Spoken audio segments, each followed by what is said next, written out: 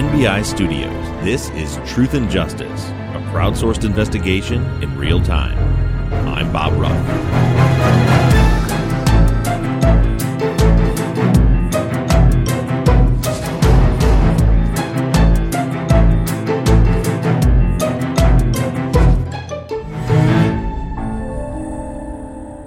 After Juan showed me Catalina's letter from the Vatican, we all congregated in the kitchen for a little while chatting.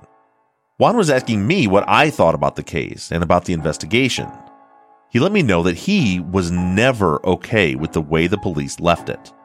We had a good chat before I asked him to settle back into the living room where my recording equipment was still sitting on his couch.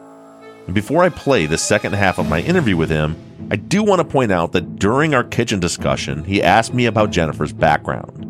In that chat, I explained to him how the family had been Jehovah's Witnesses, that they had been disfellowshipped, and that Jen seemed to be rebelling, skipping school and hanging out with a rough crowd. I only mention that because later in the interview, it comes up again. I'm just recapping what we discussed earlier, because without the previous conversation as context, it kind of sounds like I'm just describing Jen as a member of the church choir, which is not the case. I was just referencing back to what I had explained earlier. I just don't want any of you to think that I was trying to mislead Juan about Jen or trying to whitewash her background. With all that being said, this is Season 10, Episode 24, The Mendiolas, Part 2.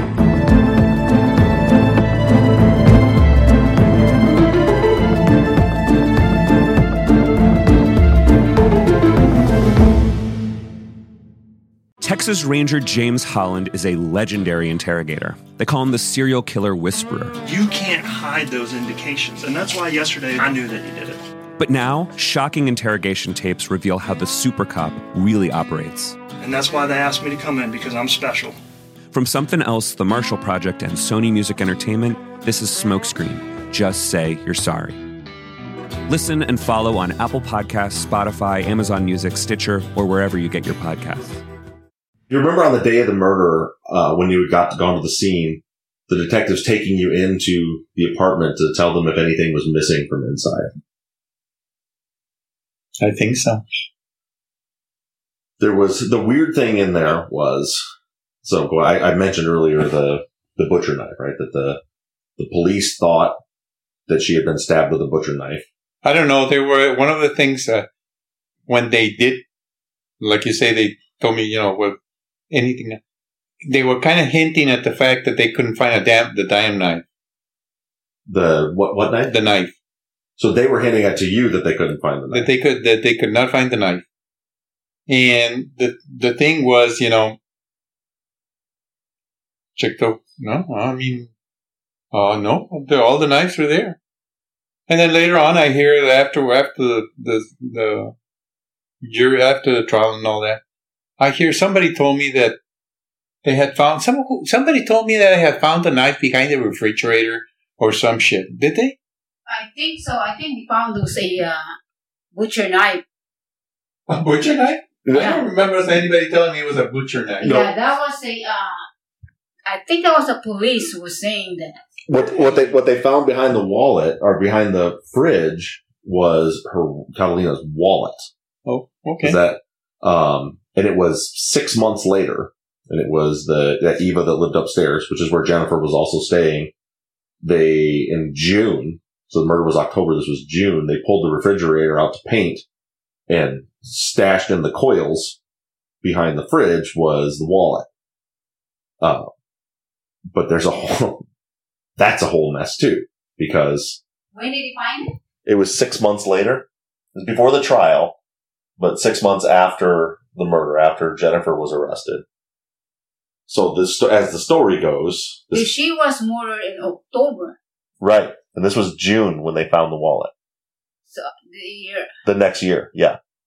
So the apartment upstairs had sat vacant for 6 months.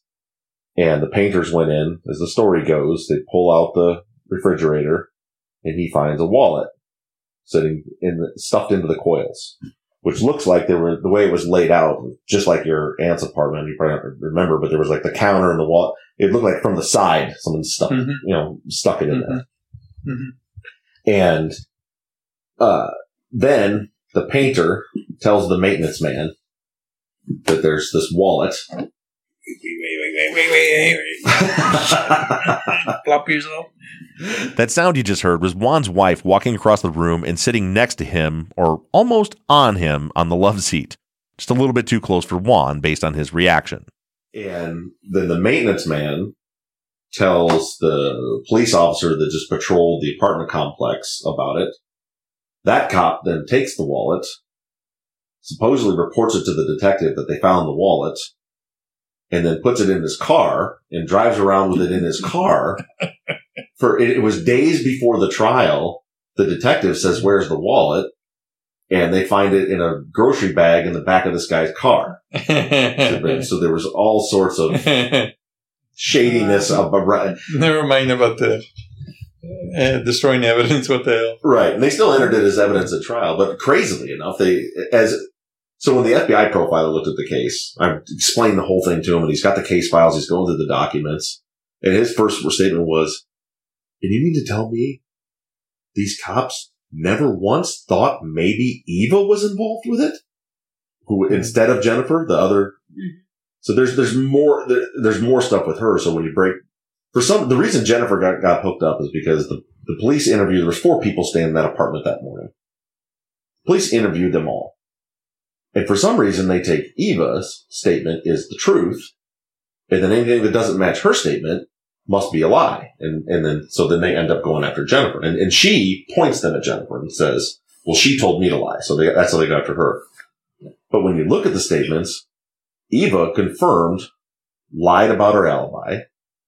She had said, so these 2 boys were asleep in the back bedroom. The 2 boys and Jennifer were all sleeping in the back bedroom, and Eva was out on the couch. Everybody's stories line up. They're interviewed in 3 separate rooms. They all tell the 2 boys or brothers the story of they heard some noise. They heard Eva open the front door. So the one gets out of the bed, steps over the other one on the floor, goes out and sees Eva standing at the door. The other one brother with a different cop in a different room tells the story. "I'm sleeping on the floor. We heard a noise. We heard the door open. My brother gets out, steps over me. It goes out front. We look and there's Eva standing out the front door. And then she goes down." Eva tells the police, "There I am sleeping in the living room. And the one brother, KD, is sleeping right next to me on a chair. And the other brother, who they called Youngster, comes out of the back bedroom and comes and wakes me up and says, 'Hey, do you hear the screaming?' And then we all go outside." So she makes up this whole story so that she's with these guys when they heard screaming. But she wasn't. They got woke up, they heard screaming, and then they heard her open the front door. My personal hypothesis is that was her coming back in. We never saw her. We never met her, dude. Never talked to... Which one? Either one of them. Eva or Jennifer. The only thing I remember, I saw her in the at the courthouse. But not. But that was Jennifer. Not. She never came across. That's a young one, right? Because I remember Katita was saying that that there's a kid, poor kid. She said, poor kid always by herself upstairs. Mm-hmm. So I assume that's her. Because she's the only one, she's the youngest one, I guess. She was saying there's a poor kid always by herself upstairs? She said there's a poor kid upstairs and she always by herself. Well, so that I wonder if, so Eva had a 4 or 5-year-old daughter that was with her some of the time. I wonder if that's the kid that she was talking about, if she leaves the kid up there. She didn't mention the name, but the only thing... But she said a kid that was left upstairs alone. There's a poor kid upstairs, and she always there by herself. I bet that was it. Did you ever talk about her neighbor right next door on the lower? Woman's name was June. Because they talked, she gave statements to police too and said that her and Catalina had talked about all the noise upstairs. But the problem is, so when we're going through the police files, is as soon as you start to identify that the police were twisting things to make their case, all of a sudden now you can't believe anything that's in this. Wouldn't the report have Kata's signature? Mm-mm. Why not? No, it was just It was after. There's one complaint that. I mean, if you do a complaint, I'm assuming that, hey, what you're saying is true, so sign on the dotted line. Yeah, there was none of that. Well, the only complaint like that we have is where she would turn in maintenance tickets from months before, and she had complained that them smoking upstairs, the smell was coming down. But that was turned in as just a maintenance ticket where they put some kind of carbon filter upstairs so the smoke wouldn't come down. But the leasing, all we know about the complaints is the leasing agent saying this is what she said to me. No. As far as smoke is concerned, most definitely. Yeah. She was totally, once upon a time she used to smoke. Mm-hmm. And she quit. And as the years progressed, she was very sensitive to smoke. I mean, she could. Right. Tell you, hey, somebody came in through here that had been smoking. Yeah, and that one for sure we have. I mean, she signed that one. That one was a. But again, it wasn't like she was really complaining about them. She just turned in a maintenance ticket and said somehow make it so I don't have to smell the smoke coming down from up there. Yeah. But the other complaints were just the. But the loudness and I don't know. Well, the problem we have, the way this case, the way they got away with investigating the case the way they did, is we have no one's own voice, not a single witness. All we have are the police. So the police would talk to someone, like you, for example. They talk to you, and then they wrote a report about what you said. Even the people who have written statements, which typically they have somebody sit down and write out their statement. All of the written statements are the police typing up a statement, printing it, and having them sign it. So we have we don't know what people, and then we keep coming across.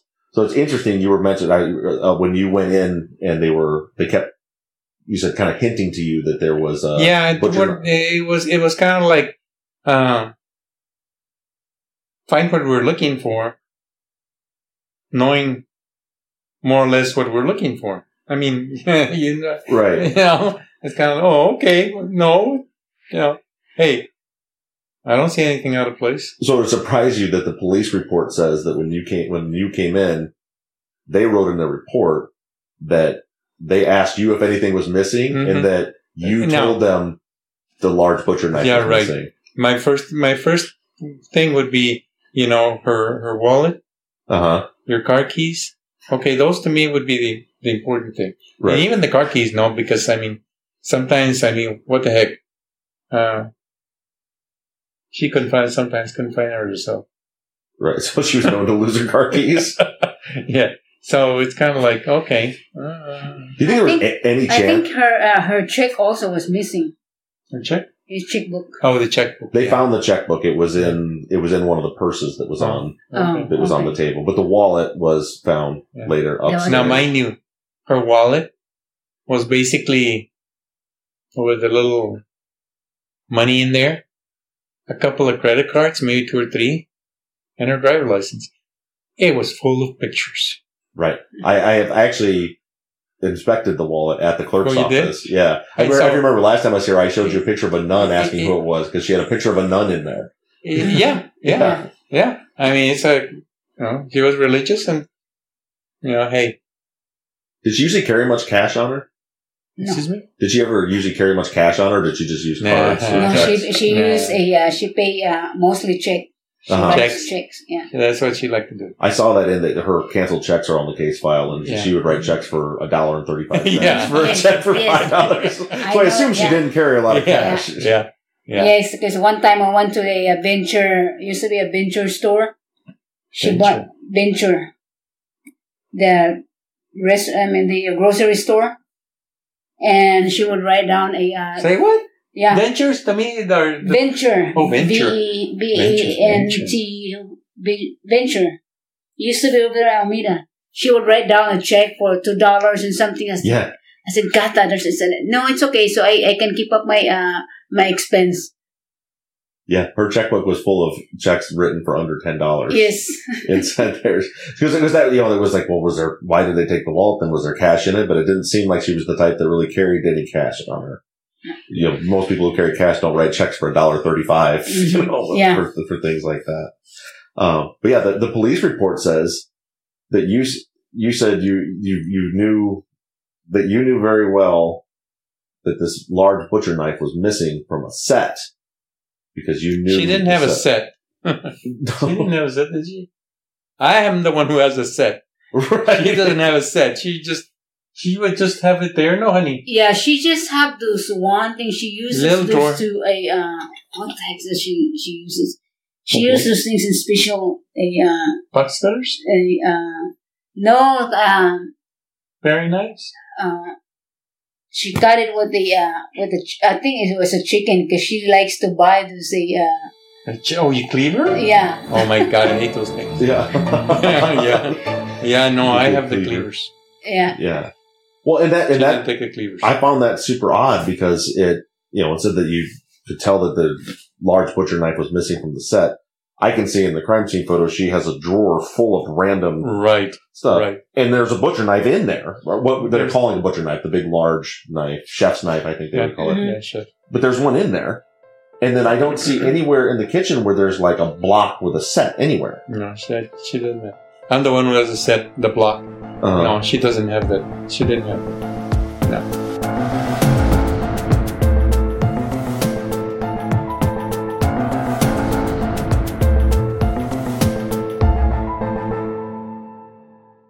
And then somewhere along the line I heard that this girl had used it to stab her, and in my mind, really seriously? I mean, God damn. That's what they were saying, that they stabbed her from behind. And then so violently that that she was all over the place. I mean, come on. She was stabbed, according to that report, that she was stabbed 9 times. Yeah, they counted. They listed a total of 12, but 3 of them weren't really. They were more cuts than stabs. Mm-hmm. But I think there was only a handful that actually. So on across her chest, it looked like a dotted line. There was like, which they thought was 4. What the cop thought was Detective Allen thought was 4 stabs with a big, large knife. But what we think that actually was, because they're this deep, is that someone from behind was maybe trying to like cut her throat, and when she's hunched over and your skin crumples a little bit, that it was just one slice. That when the skin stretches back out, looks like 4 individual. But that's so you see, it's how hard they tried to work that butcher knifing, because the problem was the detective thought that's what happened, so that's what he wrote into her confession, very specifically, that they pulled out a large butcher knife, and then they find out later. So the medical examiner's report, she was killed with it looks to me like a pocket knife, this wide, this long, a little bitty knife, nothing to do with a butcher knife. But they made their case because they put in their report that you said the butcher knife was missing, and that she said there was a butcher knife, and they just manipulated the evidence. Yeah, and that's what I'm saying. Like I can't tell you that Jennifer Jeffley is innocent, but I can tell you that it didn't happen the way that they said it happened. She might be involved, but she just right. Well, never mind. She's involved, but just not in the capacity that she was placed in. Yeah. I don't think she did it. I'm very confident in telling you that she was never in the apartment. And I say that because in her confessions and her statement, she doesn't demonstrate any knowledge of anything that went on inside there. It looks like she does. Like I said, the butcher knife is very detailed. But they grabbed a butcher knife. But why can't the only thing I would tell you is that she would not have. Well, she didn't have to answer the door. They came in from behind. Never mind. Right. The door was locked times 4. It was locked dead. Because, I mean, what I was going to say is that she would not just open for 2 guys out there. Right. Or a guy out there. But she would definitely open for the girl. For the girl, because she knows her. Right. And that's so interesting, like you say that, because another part of their whole story is that Jennifer's involvement was to knock on the door to get her to open the door. I know. That's what I heard too. But you could see so there was the regular lock, a deadbolt, a keyless deadbolt, and then the safety chain. Mm-hmm. It was all locked. So she didn't even take the safety. And would you think if the young girl was down there knocking the door, she would have at least started the process of unlocking the doors? Yeah. But that was part of what, when she ran for the door, I don't know that she could have made it out anyway, but when she got there, it was, she had to undo 4 locks to get the door open before she could get out of there. Yeah. But yeah, I don't, when you read through her confession and start breaking down the actual crime scene evidence and everything, you find that and you can tell everything came from the detective, and you can tell where he didn't know. So do you know what the white ceramic thing was that was used? That was, or it was a pot, or I didn't even know there was something that she had been hit on the head. Yeah. Did you? What is it? That she had been hit in the head before with a ceramic pot or ceramic something. I thought that's what they said. That's how she died. Well, she was some sort of, we don't know what it is because it was smashed, but it was some sort of white ceramic flower pot or something, or figure. She had those figurines. Yeah, that's what they're saying. A flower pot that they hit it in her head. That was smashed over her head. Mm-hmm. Flower pot? Yeah, and then, but it didn't have flower because there's no dirt inside of it. So it was, I think it might have been a figurine, or maybe had fake flowers in it. It might be a figurine. Right. Yeah. Because she collects a whole bunch of figurines. Right. Yeah. So someone came in. I don't remember anything big. Hit her with that. Well, that was just, something maybe this big. It was just, there was enough glass there. But I'll tell you what, even if it was, it would not be hit. Right. Yeah. It would have been light. Very light. Looks like she was hit with that. And then she was, another thing that's really confusing. So then she goes down, and then she's stabbed, starting in the chest, rolls over and onto her back. But then the strangest thing, and if you were in the apartment, I don't know if it was still there, but there was a big flower pot, a big orange, looks like an outdoor flower pot full of dirt that was thrown on top of her. And then there was a metal cast iron stand that flower pot sat on that was in the living room too. And we don't know, would she ever bring her flowers inside? Well, you see those stands? I think she has. Some of those stands were hers. See this one right there? I think there's one right there at the corner. Yeah, but not that one. I think that. No, that's not the one. That one's. No, just. I think she had a. Just to show you, see? Yeah. Right? Okay, you would put a flower pot on top of it or inside of it. It was similar to that. But yeah, she had those. Yeah, she had those. And then the pot on the patio there was plants. Yeah, there was all those plants. Yeah, mm-hmm. And one of the there's a planter on the patio that was a big orange 5-gallon pot full of dirt, and it's the one that was found inside was the twin to that. It was a big plastic outdoor pot, and we were trying to figure out if the killers took it in with them and hit her with it. Yeah, she has a big plastic. Yeah, inside that. She has.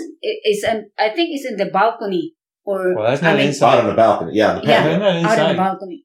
And, outside she would, but I don't think she would bring in a big pot. I don't think she. First of all, she wouldn't be too crazy about the heaviness. Right. Yeah. And I would probably have to be called in.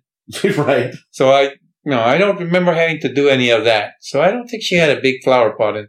And when I mean big, I mean a diameter 12. Yeah. Even that's too big. This one's probably 12, 14 inch. Okay, so you're talking about that size? Yeah. Even that pot right there, that's humongous sucker. The entrance is not in that. Is not. No, you don't see it. When you came in, mm-hmm.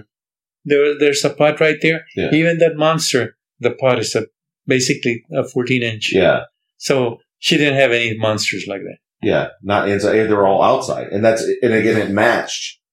And even outside. She's not going to have something that massive. Yeah. She doesn't need to. What for? Her plants are usually, small plants, decorative plants, with a whole bunch of leaves and whatnot, but not that require a big old pot. Nah. No, I don't think she has that big. I don't know where she got those from. Yeah. She had 2 of them. One of them was still on the patio. But it didn't have a plant in it. Which I guess is October. I don't know how. I'm from Michigan, so in Michigan we don't grow anything in the wintertime. Here, I guess you can still grow. No, you just leave them out there unless they start freezing. Then you put them in.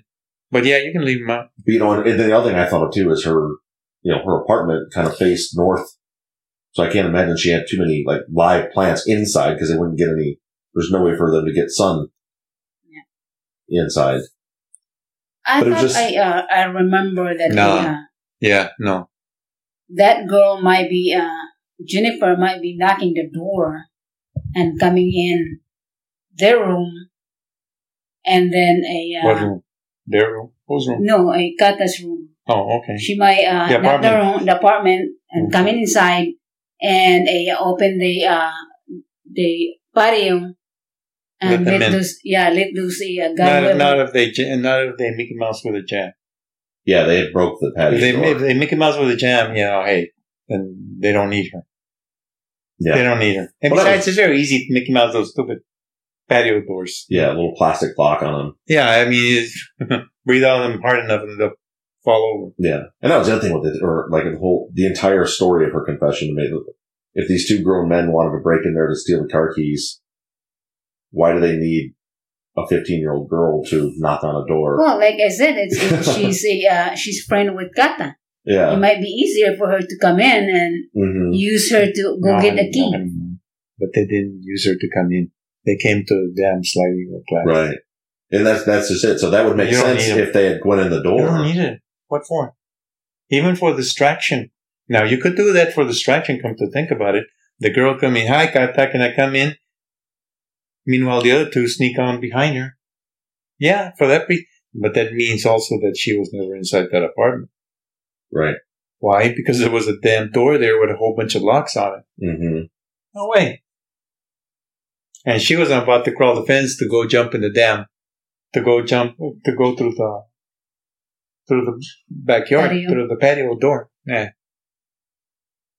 Yeah.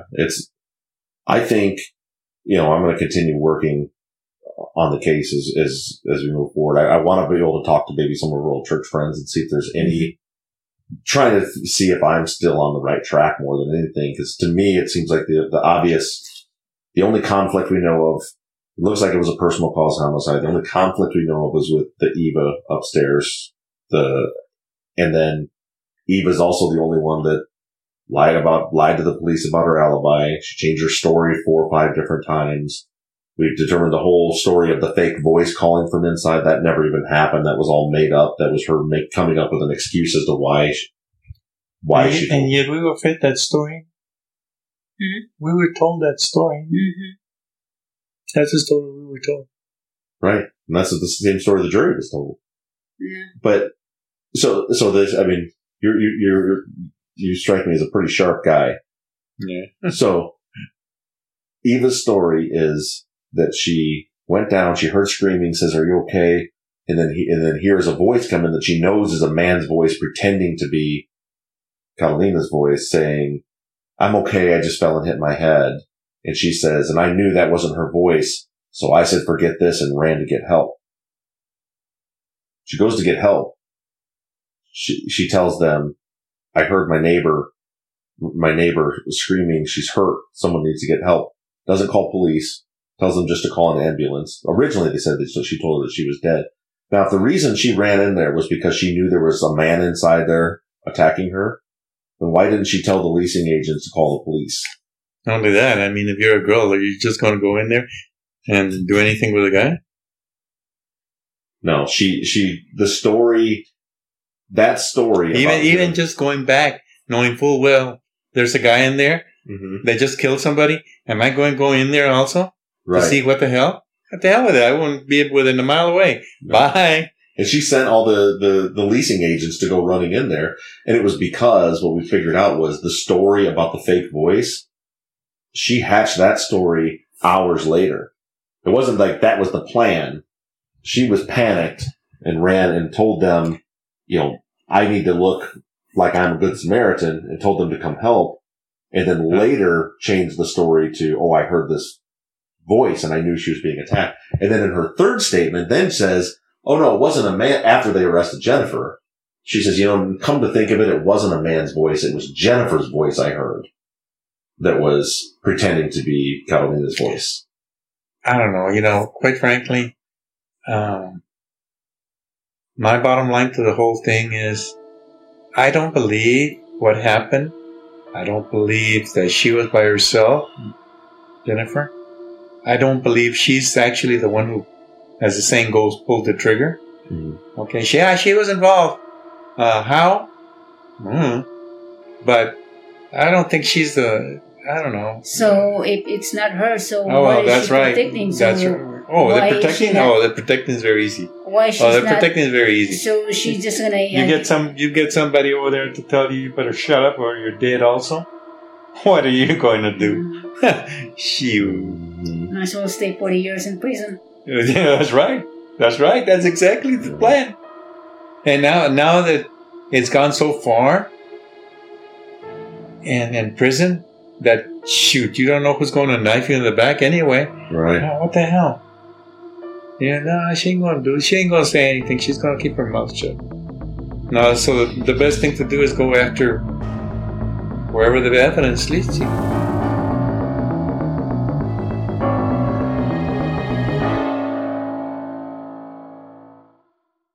And that's all we're trying to do. And if I'm hoping, I think she has an attorney now that, Jennifer does. And he's working on, I think he's a guy out of New York, and I think he's working for free on the case. Yeah. And he's trying to get some motions for some DNA testing. Because they didn't. At that time, they didn't do any of that shit. Right. They had the capability for some of it, but they didn't want bad evidence. So, for example, when they did the DNA on the pot that was broken over her head, they tested, and the analyst comes back and says there's Catalina's DNA and there's 2 other profiles on, which is the murder weapon. So they tested against, they take Jennifer's DNA, test it against it, and they say, nope, it's not hers. And so they said, they didn't test it against Eva's DNA or anybody else or any other suspects. Oh, I thought that they found a hair. There was a hair there was hair in her hand, and they compared it to Catalina and Jennifer. Some of the hair, they said, was could have been Catalina's. It had some similarities to Catalina's, but was not Jennifer's. So do you think they did DNA testing on the hair to see whose it actually was? Nope. Because they didn't want any bad evidence. Personally, I think Jennifer was, from what I'm seeing in the case right now, after 3 months of working on it, I don't think she has a clue what happened. I think she came walking up from making her phone call that was confirmed. We confirmed she had gone to another apartment to make a phone call that morning and came walking back into all this chaos. And then as soon as Eva started getting pinned down by police, Eva said, she told me to lie. And the police just grabbed her and typed up a confession. Why would she, 14 years old, tell her to lie? It's also possible Eva might be one of those players that, hey, the police go lightly on her because she offers information. And somebody else. How old is that, Eva? Eva was 24. She's older. Yeah. She knows better. Jennifer was 15. She knows how to manipulate. She was 14 that time. Yeah. And she had just turned 15. Just like 3-4 weeks before she had turned 15. Yeah. In a sense, I feel sorry for the kid, in a sense, okay? Because I don't think justice was served. I think she was left holding the bag, and hey, it's tough, kid. What can I say? Yeah. But I also know that even if she does know something, she ain't gonna say it. I think she will.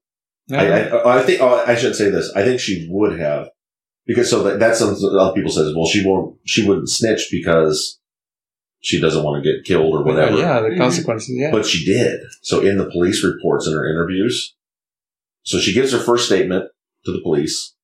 Then they take Eva's statement, and then they don't line up. So they just presume Eva's telling the truth and bring her back in and tell her, well, we know you're lying. And for hours, she's like, I'm not lying. That's what happened. And then they say, well, we know that's not true. So then she says, and this is what I think there may be some truth here. And she says, okay, I'll tell you the truth. Eva and some guy named Frank told me the night before that they were going to go rough her up because of the complaints. So she told the police that, and then they told her, nope, that's not. For some reason, they just know Eva's innocent. They refuse to accept that as well. And then hours later, they take her and it's all in the report. They give her candy bars. They take her out to Burger King, and they literally tell her while she's sitting there and they're typing out her confession for her, her mom calls, because her mom had been calling all day trying to get a hold of her, and they refused to tell her where they were at. Her mom calls, and they tell her mom, and she says, I'm coming to get her now. And they says, no, you don't need to come get her. We're almost done. We're finishing taking her statement, and then we'll bring her right home. While they're typing her confession. So they told Jennifer, we know they told Jennifer, if you sign this statement, you get to come home. And so we see this a lot in false confession cases where they'll, especially with a minor, they'll tell them, look, just tell us who did it and you get to go home. So if you read her confession, that's what she does. She says, this guy, Tim, and this guy, Ernest, they did it. I was just there as a lookout. And she thinks she's giving them what they want so she can go home without realizing that what she just signed her name to was an aiding and abetting murder charge, which could be, in Texas, can be charged as murder. But the only reason she signed that confession is because she'd been there for 7 hours with no mother, no attorney, and was told that if she signed it, she could go home. I mean, coming back from making a call and just getting in there and here's this scene. Oh, come on.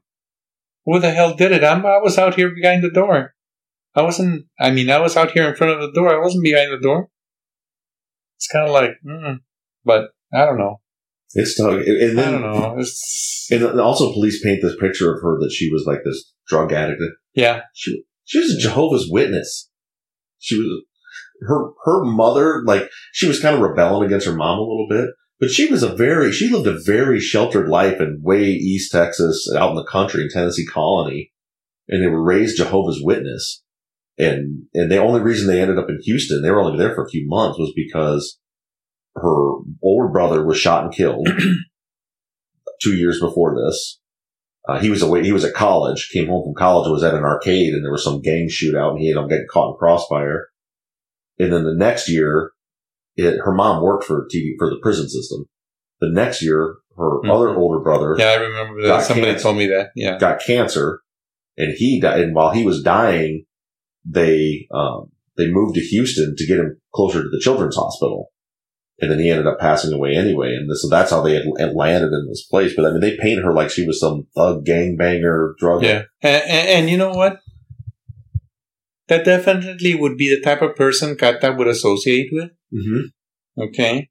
She would not have associated with a drug addict. Right. She would not have been friends with somebody, because even though she was kind of, okay, you live your world, I live mine. She still would not associate with anybody in the drug field. Right. No way. No way. Yeah. And in Jennifer's first statement, which was her first statement of what she did that morning, what she says is that she came down the stairs. She had to go, when she went to make, and I said, this part is confirmed. She got a page from a family friend, because she had stayed the night at Eva's house because her mom wouldn't let her have a boyfriend, and she was mad at her mom, so she was staying there that night. And she gets a page from a family friend who's trying to get him to sit down and have dinner together. She says she walks down the stairs, and Catalina was out on the patio taking care of her plants. Mm-hmm. And then she said good morning to her, and they exchanged good mornings, and then she went off way to the front of the complex to make her phone call. And by the time she came back, when she comes back, Eva's running away, then the managers are coming, and all this stuff is happening when she got back there. I don't know if all that's true or not, but it was, but in every version of her statement, it kind of makes sense that would transpire, but sometimes, of course, what makes sense isn't really what it does. Right. Unfortunately, but I mean, I think the investigation was not thorough. Well, the frustrating part is that they would seem to be manipulating you through the process too. That they weren't sharing any of this with you and were just giving you a version of a story to make you feel we have no clue what's going on. You got a version of a story that made you feel like you got justice. But even that you still had to be wondering, why are we going after the other two guys? Yeah, when she was convicted, they just told us, we're gonna call you when after 20 years when she gets parole, and we never received. So we assumed that she didn't get out. Yeah, she's not even eligible for it. Did you ever ask them if they were ever going to go after the other people involved? Oh yeah. Yeah. Oh yeah. What'd they tell you? No, the reply was, we got it. That was all there was to it. We got the culprit. That was it. So did you even end of story? Did you even know then that that what they presented at trial was that she was only the lookout and that 2 other people actually killed him? Well, honestly, at least me, I'm in a trial with this type of stuff, and all I can do is think of my auntie. Mm-hmm. All the other stuff that you find that you've placed out, at least at that point in time, okay, right. In the trial. It's kind of like it just goes out the door. Right. It doesn't matter. Doesn't matter. Right. Doesn't matter. And later on, you start inquiring, you start getting more information, or even just processing that information. And you say, wait a minute. Come on. She was not by herself. She couldn't have done this to begin with. I never had the confidence to say she did it. No. I won't believe it either, because but I mean, Katita would say about her that she's giving her food, she'll call us in the morning, and she comes high, that 14 years old. Mm-hmm. And that's why. And see, that they never told me anything about her being a Jehovah's Witness. Quite the opposite. She was a crack addict. You said that she was a... Blame it on crack. Mm-hmm. Yeah, especially in the 90s, that was the big war on drugs. At this point, I had been at the Mendiolas for over 2 hours, and the battery on my recorder was flashing at me. I shut the recorder off, and as I began to make my exit, Mrs. Mendiola told me to hold tight while she looked for Catalina's old address book. While she was off in another room, Juan and I continued to chat. Most specifically, I wanted to follow up with him about his statement that the police were hinting at him that the knife was missing. I told him that at the trial, he had testified that the knife was missing in his own words. And he kind of shrugged his shoulders and said, I don't know, the trial was such a blur to me. He said that he is certain that the detectives on the scene kept pushing him into saying that the large butcher knife was missing. And he's certain that Catalina did not have a set of knives. He said that leading up to the trial, as they prepped, everyone continued to, as he put it, hint to him that there was a large butcher knife missing. When I brought up his trial testimony again, he again just shrugged his shoulders and said that he doesn't know why he said that, but he does know that it was the detective that was insisting the knife was missing, not him.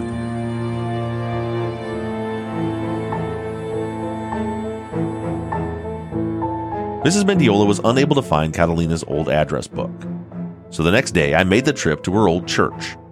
I spoke with a very nice woman at the front desk and told her that I was hoping to get in contact with anyone who knew Catalina before she died. The woman said that she's sure that some of those women are still around. She told me that she'd ask around and have anyone interested call me. And just last week, I received an email from the front desk worker. She said that she had to run my request past the archdiocese before she could give anyone my phone number or even ask anyone about Catalina. The archdiocese, unfortunately, denied my request. As strange as that is to me, the official ruling is that the office manager of the church is not allowed to ask any volunteers about Catalina or give any of them my number. So, at this point, I'm hoping that Mrs. Mendiola comes through for me. I sent her an email asking if she ever tracked down that old address book. I haven't heard back yet, but hopefully soon. Because after spending so much time with Juan and his wife, I really want to learn more about the woman they call Kata.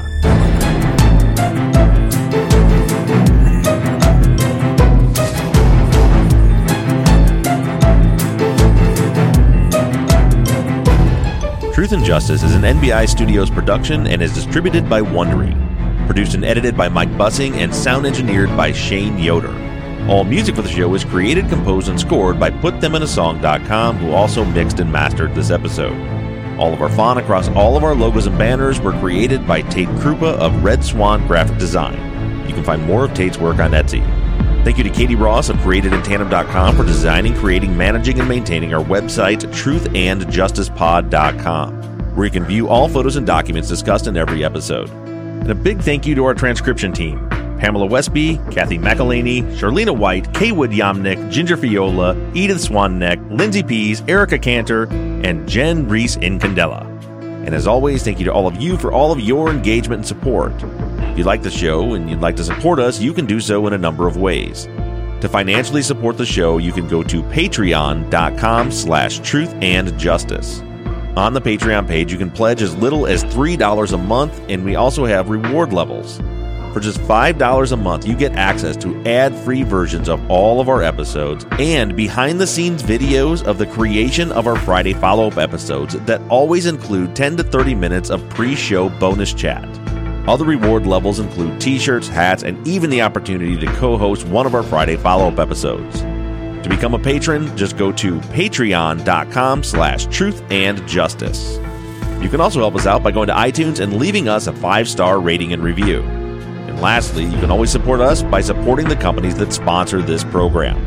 If you have a new case that you'd like us to consider for future seasons, you can submit your cases on our website, truthandjusticepod.com. Just click on the case submission button and fill out the form. And the most important thing that you can do is to engage in our investigations. You can keep in touch with us through our email at theories@truthandjusticepod.com. You can like our Facebook page or join in on the conversation on the Truth and Justice Podcast fans page. For all of you tweeters, you can connect with us on Twitter at TruthJusticePod. And I personally can be found on social media at BobRuffTruth, and Mike can be found at MurbGaming, MURRBGAMING. Don't forget that we always have our 24/7 voicemail line open for questions, comments, or tips on our cases. That phone number is 269-224-2833. However you do it, stay engaged, stay in touch. But as for now, I'm signing off. I'm Bob Ruff, and this has been Truth and Justice.